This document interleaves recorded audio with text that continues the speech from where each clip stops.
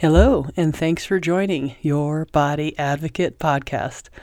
I am Ruth Cummings, your host, and today I'm talking about how to set your body up for success, like for the rest of your life. And today we're going to start with the neck. So please join me for this really fun how-to series. Let's take a deep breath to relax. Ready?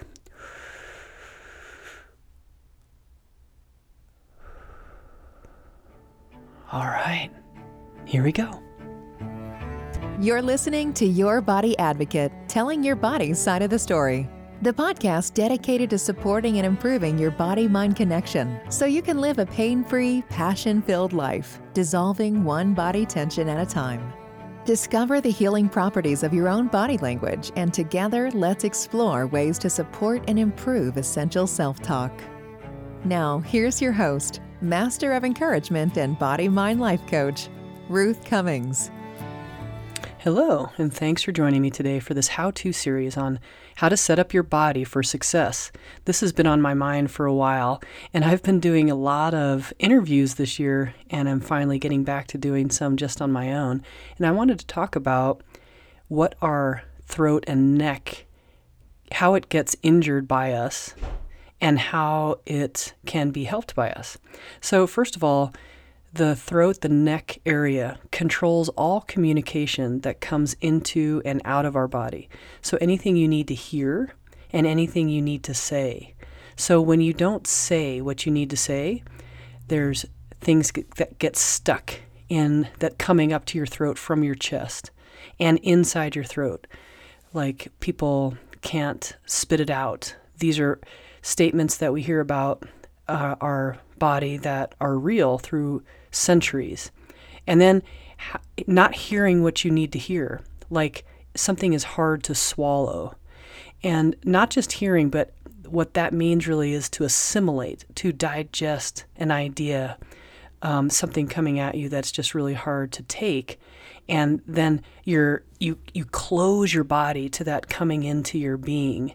And just saying that word close, right? By closing your body like that, it does create tension in your neck, in your throat, in your shoulders, in your jaw, and that does create problems in your body. I've had chronic neck pain my entire life, and part of it was from disease of having really big tonsils that were inflamed from birth, and I finally had to get them out. And I've also had just chronic neck injuries in the sports I played and just different things in life like car accidents or falling off horses and silly living when I was younger. And I'm paying for it now. Because I've had to pay such close attention to my neck, I have some ideas for you, if you have neck pain or if you know somebody with neck pain, of ways that they can help. But I wanted to start with, how do we create issues in and around our neck? Physically, by injury, of course, that's the simple one. That's the easiest one to find. Bad posture, how you're sitting, how you're driving. Are you having your neck go forward, your head go forward while you're working? Also, sleep posture. How are you on a pillow? What is your neck doing during the night? So that's just a few examples of how we can create pain, create issues in and around our neck physically. And then emotionally, like I said before, if we don't say what we need to say. So let me give you more examples of this instead of just explaining it. Let's just say as a kid, let's start this, because all these things in our body that I've been talking about, they build on one another. So one is, it's like a bruise, and then a bruise on top of a bruise, and then another bruise on top of a bruise. If these keep happening. So let's say as a child, you're not able to say to your parents that you're angry. They do something that's really, it might even be illogically angry, right? Who knows? Because our memory is not really logical of those times. But we aren't able to communicate what we need to communicate at that time. And we stuff it. So our jaw gets tight, we stop breathing, we curl up a little bit, and you're having these thoughts of mad at the parent and just being either scared or angry. So there's these responses to your body to what's happening in your thoughts. Like your thoughts are, I'd like to say A, B, and C to my dad, and I can't. So my body starts to get tense. And a lot of that tension can be found in the neck, throat, upper shoulder area. In the beginning, this tension can come and then easily go. But when we do it over and over, that tension comes and then it stays and then it stays. When I'm doing a massage on someone's neck, there's several layers of this where you go into a muscle and it's tight, but it's warm. And as you go deeper and deeper, if this knot has been there for a long time, it's actually quite cold, which is very interesting within the body. So that shows me the layers of how long this knot has been there. So if this person has chronically kept their tongue, not said what they wanted to say, and then they get in a habit of doing that, where instead of just confronting what they need to confront, they really literally almost swallow their tongue. They swallow their words. And we can find tension along the front of the neck, and we can find tension with this all around that area. And that's what's unique, is that each person is different. So when I teach this, it's not something you can say, okay, follow this one muscle, because it's different. And that's what's fascinating and so cool about the body, is that your pattern is going to be different than someone else's pattern. Maybe it goes down your right arm. Maybe it goes down your left arm. Maybe it goes down the back. It's hard to know until you are watching your own patterns of responding to your words, the words that you can't say or you don't feel like you can say. Another interesting part of this is that when we need to say something and we take the deep breath to say it, for example, we're about to take the deep breath and we're about to say what we need to say. And then when we don't, if you notice that right now, if you even practice it, where you take a deep breath and you're about to say something and you don't, you can see and feel that there's something left. There's something remaining on the top part of your chest, and that goes into your throat. And that is the area right there below your clavicle, in that area, right, your collarbone, right below your collarbone. Then you can sometimes feel tension. That should not hurt if you press down on it. This is how we can find grief patterns in this area, because there's a layering system of someone having taken a deep breath to say something and not saying it. And that all that tension from what they're about to say, and if they had said it, would have left and not been stored in their body. But that layering system of doing that over and over again then can be felt in the tissues right there. This is why when I find chronic pain in the back between the shoulder blades or right in the back of the neck, that I will also then try to find points in the front, right by the sternum, right by the clavicle or the collarbone. So I can usually match points from the front of the chest to right behind the neck, right where the T is between the shoulders meeting the neck or shoulders meeting the spine. The fascinating part about this is that we don't even recognize or realize that it's happening, because it's become such a pattern, such a habit, that we don't even know that it's happening. We don't even know that we don't even know. And so that's why I'm suggesting for people to really take a step back and try to recognize when they're not breathing, when they're holding their throat tight, when they're holding their body tight during a conversation, during something that they're not saying, and see if they can match what they're wanting to say with the tension in their body. On the flip side of this is not hearing or assimilating what's coming at you. Let's go back to childhood again and have an example of, let's say you're 8 years old and you hear from one of your parents, or both if they sit down with you, that they're about to get divorced. And oftentimes the children will absolutely not hear that. They will not assimilate. Even if they can tell you they hear you, they nod their head, but in reality, their body has not accepted that. And that hearing that, something that is so hard for them to hear, it stops right there. It stops and it doesn't get assimilated into their body. And then we can find tension in their neck that's quite old, that goes back really close to the spine on both sides of the spine in the neck muscles. And that's always fascinating to me. Even years, decades later, we can trace that back to that feeling. And if the person can recognize that that specific tension goes to that specific memory, then the whole thing just melts away. Sometimes this will show up with receiving love, receiving gifts, receiving help, receiving any kind of communication or love from God, from our higher power, from the divine. And when we do not accept that, that's what's happening. It's right there in our throat. When it comes at you, right? Someone tells you, gives you a compliment, and you do not accept that compliment. No matter what, you either tell them something bad about yourself. You look really pretty today. Oh yeah, but I haven't taken a shower. Always something negative about yourself. Then you're not receiving that gift from that person. You're not receiving the gift from the divine. If God is trying to give you something and you're not feeling like you're good enough, and you kind of put a hand to the face without moving your body, what's happening is that your throat is closing. And that can be found in those muscles around the front and the back of the neck, going all the way up into the occiput, underneath your jaw, in your mouth, like all these areas that have to do with swallowing, like swallowing somebody, giving you love, giving you compliments, giving you any type of gift.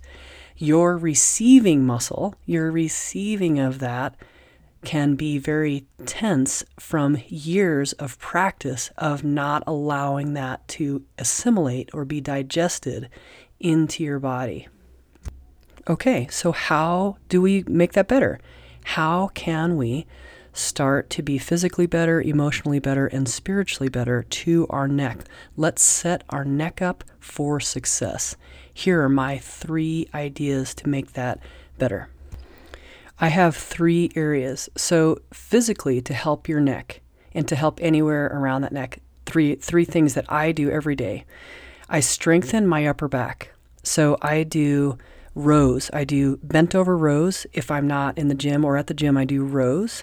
You can also do like planks, or you can do the seal. Any way that you can strengthen between your shoulder blades and behind your neck. When I'm driving, I push my head back into the headrest so you can strengthen your upper back.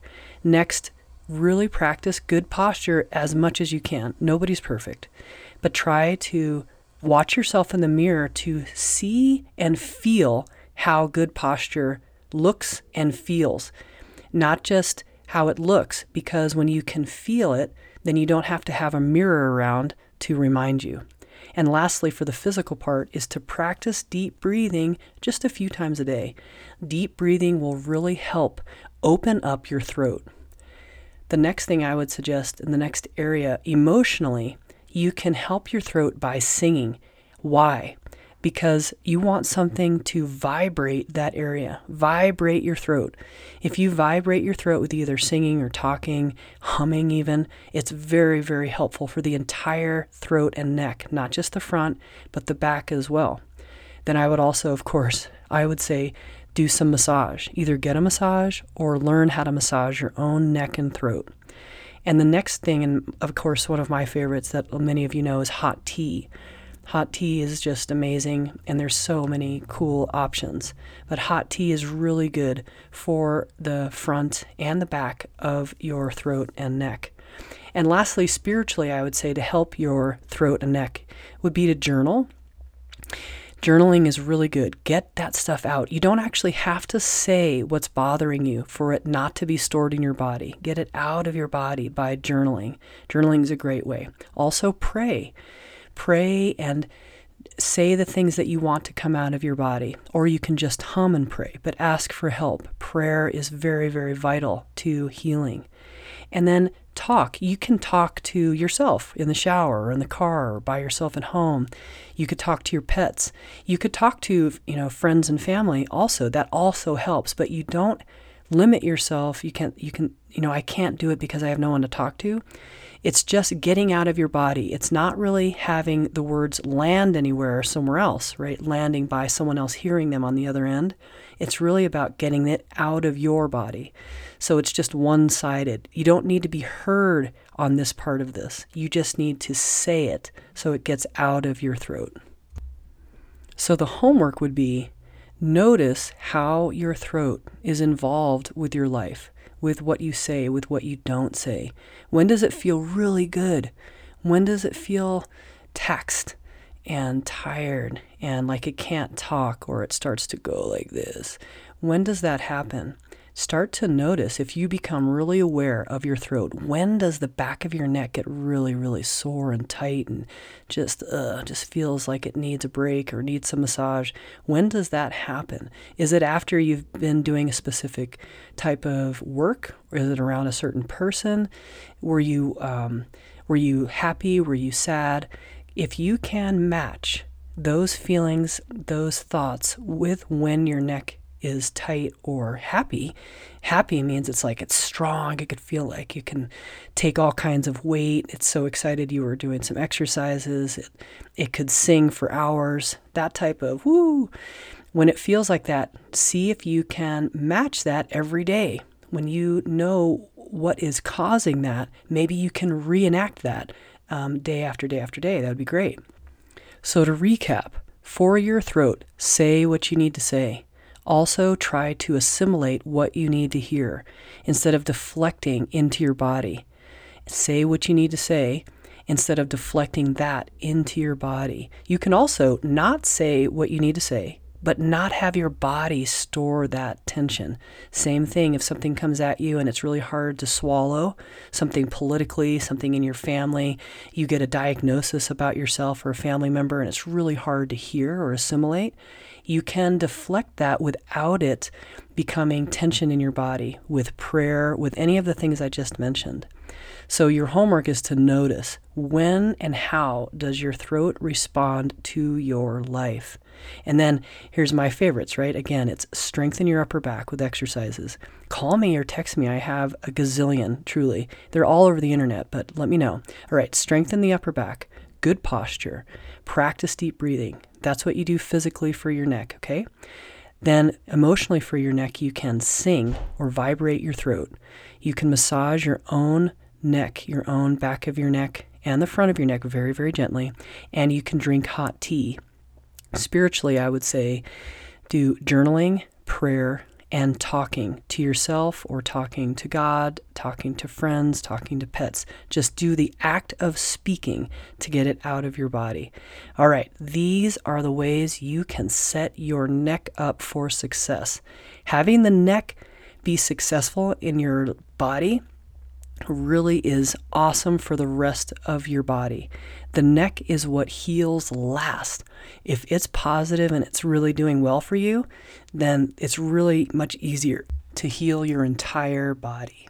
Okay, so how did you like our first How to Set Your Body Up for Success series? I love the neck, and truly, if you can get your neck and your throat to be as healthy as possible, it will really help the rest of your body heal. Thanks so much for joining me today, and I will see you next time. Bye. Thank you for listening to Your Body Advocate with Ruth Cummings. We're so glad you've joined us today and truly believe you can live a pain-free, passion-filled life. To connect with Ruth, work with Ruth, or to grab your free ebook, go to ruthcummings.com. We'd love to hear from you. Don't forget to rate, review, and subscribe so you don't miss our next episode. Until next time, friends, be open, include the unincluded, think outside the box, and spread love and kindness one smile at a time.